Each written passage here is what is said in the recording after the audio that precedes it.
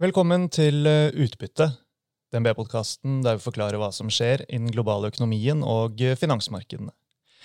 Jeg Marius Brunhaugen fra DNB Markets, og denne uken har jeg fått selskap av analytiker Håkon Astrup som dekker finans- og forsikringssektoren på aksjesiden her hos oss.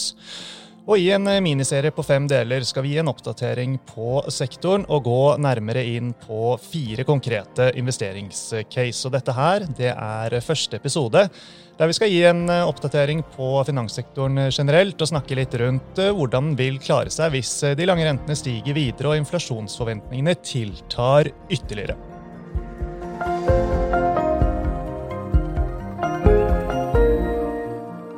Ja, jeg vet at mange av lytterne og kundene våre setter stor pris på oppdateringene dine, Håkon, og du har jo vært med her i podcasten flere ganger før, men uansett, vi får gjøre unna det formelle i starten. Velkommen skal du være. Takk skal du ha, Marius. Det veldig hyggelig å være tilbake. Yes, du klar for å dele noen tanker og analyser med oss? Absolutt.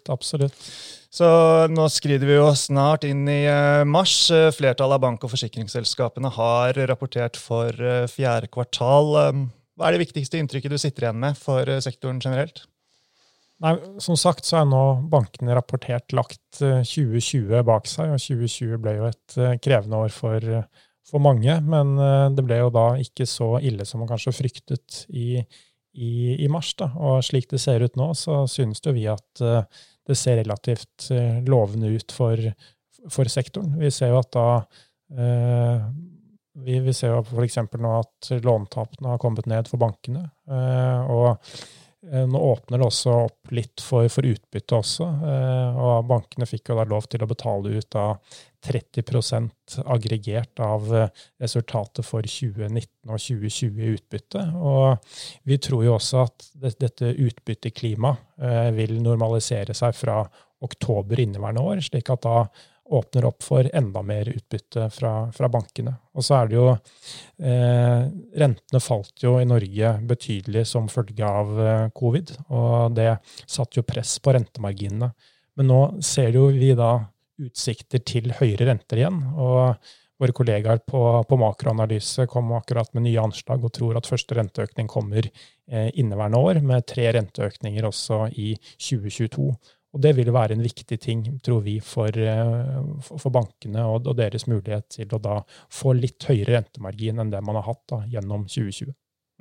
Hvis vi tar dette med at hele sektoren nå har fått grønt lys for utbytte generelt, og at det går mot en normalisering her igjen, hvor viktig det for aksjene?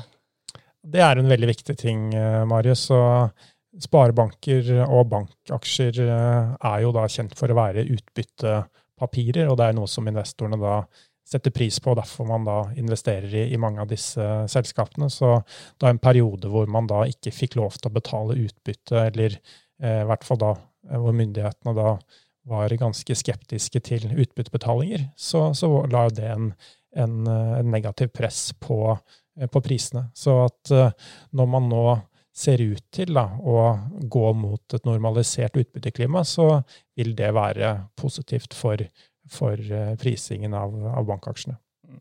I forhold til lånetap, som en av de andre vanlige mistenkte som vi alltid innom når vi snakker om banksektoren, som du sier, så ting gått bedre enn man kunne frykte, i hvert fall når ting var på sitt verste her. Men samtidig, hvis man ser litt fremover, da, altså, vi har støtteordninger og pakker og lave renter som du var inne på. Dette bidrar vel til at det en del bedrifter der ute som holdes kunstig i live. Altså, bør man ikke frykte en konkursbølge litt lenger frem, som igjen vil ramme bankene?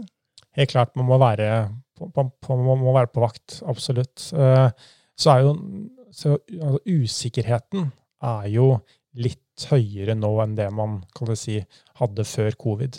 Men samtidig så har jo bankene da, de har jo tatt ganske mye utenlandstap gjennom 2020, og det jo da noe som man da kan bruke som da en buffer når da bedrifter og andre begynner å slite når da støttepakkene går ut. Så vi tror at tapene skal ned, og så det litt ulike utsikter for de ulike bankene. Vi tror jo for eksempel at innenfor offshore, så det fortsatt ganske krevende. Så banker da med med eksponering der vil nok fortsatt få overnormaliserte tap i 2021. Og så det jo også usikkerheter knyttet til en del bedrifter som da avhengig av turistindustrien også. Der det jo ikke veldig stor eksponering i bankene. Men når du ser på da, for eksempel da eksponeringen mot boliglån, mye av næringseiendom og så videre, så ser jo da det relativt bra ut. Men det noen sånne åpenbare vekstmuligheter for bankene nå i Norge, og kanskje også Norden for den saks skyld, hvis vi ser på bedriftssiden, altså på utlånssiden der?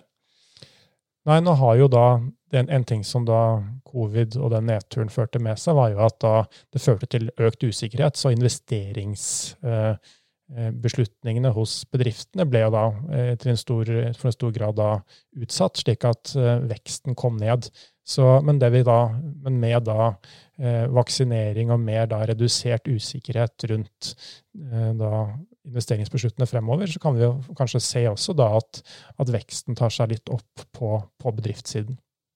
Alt som skjer innen grønne lån, altså kommer det jo stadig nye varianter, nye og også veldig mange gode initiativ. Vil bankene som lykkes med dette kunne få en konkurransefordel, eller dette noe alle klarer å ta en posisjon innen? Og det fortsatt såpass lite at det ikke enda får en sånn stor betydning i det store bildet? Jeg tror du inne på noe viktig her, Marius, og det jo helt klart en vekstnæring og en bransje som vokser, så har det jo vært relativt små beløp til nå, men når det har vært høy vekst, og den veksten fortsetter, så blir jo det store beløp etter hvert. Og en ting utlån, men så skjer det jo veldig mye annet også, i form av kapitalinnhentinger til disse bedriftene. De skal ha obligasjonslån, det grønne obligasjoner og så videre, så totalpakken her, den kan være relativt betydelig. Men sånn, hvis vi ser på konkurransesituasjonen, det har jo vært, og vel fortsatt en ganske heftig konkurranse blant bankene om dagen mot privatmarkedet, både når det gjelder det som skjer på lang sparing, typisk som fond, aksjehandel, pensjon, men også på utlånssiden. Hvordan legger du til grunn at dette her vil påvirke bankenes marginer fremover? Absolutt, så konkurransen alltid tøff i Norge, og særlig på boliglånssiden. Og det ser vi jo da, det som har skjedd gjennom 2020 med den reduksjonen i rentenivå, så førte det til betydelig press på rentenettoen. Vi tror jo at selv om det da det fortsatt tøff konkurranse, vi tror den konkurransen og press på marginene kommer til å vedvare egentlig helt til første renteøkning kommer, og den tror vi kommer i desember 2021. Og da vil det da være mulighet for bankene å tjene litt mer på innskuddene sine igjen. Og det vel det som har vært hoveddriveren til den negative effekten på marginene, var at når rentene faller, så tjener bankene mindre på innskuddene de sitter med. Og når da renten begynner å komme litt opp igjen, så bør da det være mulig å tjene mer penger på de innskuddene. Så vi tror på flate til litt fallende marginer til første renteøkning. Når renteøkningene kommer, det noen banker som typisk vil være bedre posisjonert for dette enn andre? Det det, og det jo så enkelt at siden da innskuddsmarginene stiger, så det ofte de bankene med en høy innskuddsandel, det vil si at de har stor andel av utlånene finansiert med innskudd i stedet da for markedsfinansiering. Og en bank som for eksempel relativt godt posisjonert der, det da vi har for eksempel vår egen bank DNB, det for eksempel Sparebanken Møre, og det mens da noen av de store Sparebank-bankene, noen av dem har litt lavere innskuddsandel enn for eksempel da DNB. Det en annen ting som sånn interessant, altså når du ser på de ulike bankene i sektoren, så har du på en måte de store alt på et sted aktørene, slik som for eksempel DNB, men også en del andre norske banker i litt mindre skala, mot helt sånn spesifikke mer nisjeaktører. Hvordan ser du utviklingen på disse to, hvis vi kaller disse to segmentene fremover? Er det fordel å være en nisjeaktør, eller det best å være den store med alt på et sted? Jeg tror det fordeler og ulemper med begge modellene, da. Så det som fordelen med å være en stor aktør med mange ulike områder, jo at du da har naturlig diversifisert, slik at hvis det skal gå dårlig et sted, så går det da forhåpentligvis litt bedre et annet sted, slik at svingningene blir mindre. Men da ved å være en nisjeaktør, så kan man jo fokusere på det området hvor det størst lønnsomhet. Og vi så for eksempel mange forbrukslånsbanker komme fram i 2014, 2015, 2016, for det var et område med veldig høy lønnsomhet. Så har lønnsomheten der falt litt, og det har gjort at det har vært veldig krevende for mange av de, særlig de aktørene som kom sent til den festen. Og man blir jo da sårbar for eksempel da regulatoriske endringer, og vi vet jo for eksempel Pareto Bank, som vi har hatt besøk av her før. Her så man for eksempel en foreslått endring på deres kapitalkrav her rett før jul, og siden de driver veldig mye med da eiendomsfinansiering, så blir det veldig sårbare for denne foreslåtte endringen i kapitalreglene.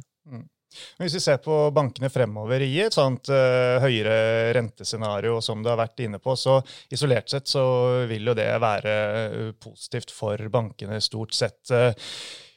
Men det nødvendigvis kun positivt hvis rentene begynner å stige og utviklingen går den veien?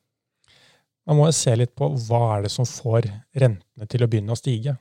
Så hvis rentene begynner å stige fordi det går bra i økonomien, det høy vekst og det går bra med bedriftene, så jo dette bra for bankene. Men hvis da rentene begynner å stige fordi at inflasjonen har kommet ut av kontroll, og det krevende, og at man for eksempel da, det blir vanskeligere for bedrifter å betjene rentekostnader og så videre, slik at låntapene stiger, så kan jo dette bli et problem. Men slik det ser ut nå, hvor man forventer en ganske bra oppsving i økonomien, og at renteøkningene da fortsatt da, de skal opp, men fra et veldig lavt nivå, så ser det ganske bra ut. Prisingen må vi også innom. Hvis vi ser på sektoren, altså på bankene som vi har konsentrert oss om nå, i hvert fall de norske, så ser vi at dette fallet fra starten av 2020, det sånn pluss minus, mer eller mindre hentet inn nå. Altså, hva sier multiplene? Hvordan ser prisingen ut? Nei, prisingen jo som du sier, når man fått det på hvert fall nesten tilbake da, på det nivået man var før covid, og du ser jo at sektoren, da, de store norske bankene handler litt over prisbok 1, og da med litt grann under, for å se på våre forventninger for 2022, litt grann under 10, må vi se på pris mot forventet inntjening. Så det jo røffelig hva man har sett historisk, og hvis man da for eksempel sammenligner det med hvor andre sektorer for eksempel handler da mot historisk snitt, så blir man ikke veldig bekymret av det da. Også når man da, i hvert fall vi forventer at du skal få medvind i inntjeningen gjennom da positiv effekt fra høyere renter, lavere utlånstap, og også da mulighet for å betale ut mer utbytte, så det summen her at det ser ganske bra ut for norske bank- og finansaksjer. For bildet det samme for, hvis vi ser på forsikringsbiten av finanssektoren eller forbrukslånsbankene, bildet mer eller mindre det samme på prisingen som vi har sett se på bankaksjene? Ja, hvis man tenker at man tilbake cirka på det nivået man var før pandemien, så vel det cirka det samme da, men hvis man ser på absolutt nivået på prisingen, så det jo ganske stor forskjell. For eksempel så har jo skadeforsikringsselskapene, de handler jo på betydelig høyere multipler enn det banken gjør. Og så har vi for eksempel også sett at innenfor Storebrand, da, som det eneste listede livsforsikringsselskapet i Norden, så har vi også sett her at multiplene her også begynt å komme opp i det siste. Ja, det har blitt mest bank i dag, Håkon, men i neste episode så skal vi konsentrere oss om forsikringsfavoritten i et bakteppe der rentene stiger. Det blir det mer om i neste episode. Vi runder av for i dag. Takk for at du med oss, Håkon, og tusen takk til alle dere som hører på.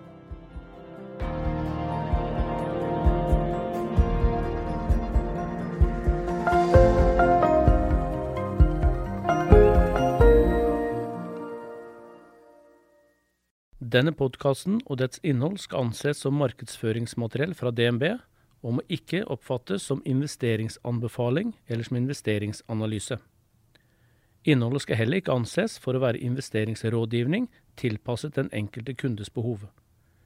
Informasjonen som gis i podcasten kun ment som generell spareveiledning og ikke ment å utgjøre juridisk, finansiell, kommersiell, skattemessig eller regnskapsmessig rådgivning. Innholdet i sendingen ikke gjennomgått eller godkjent av DNB Markets avdeling for analyse.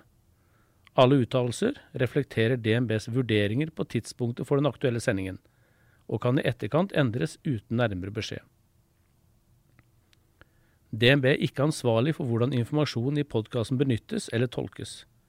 Informasjonen som henviser til historisk avkastning i finansielle instrumenter, en finansiell indeks eller prognoser gir ingen garanti for fremtidig avkastning.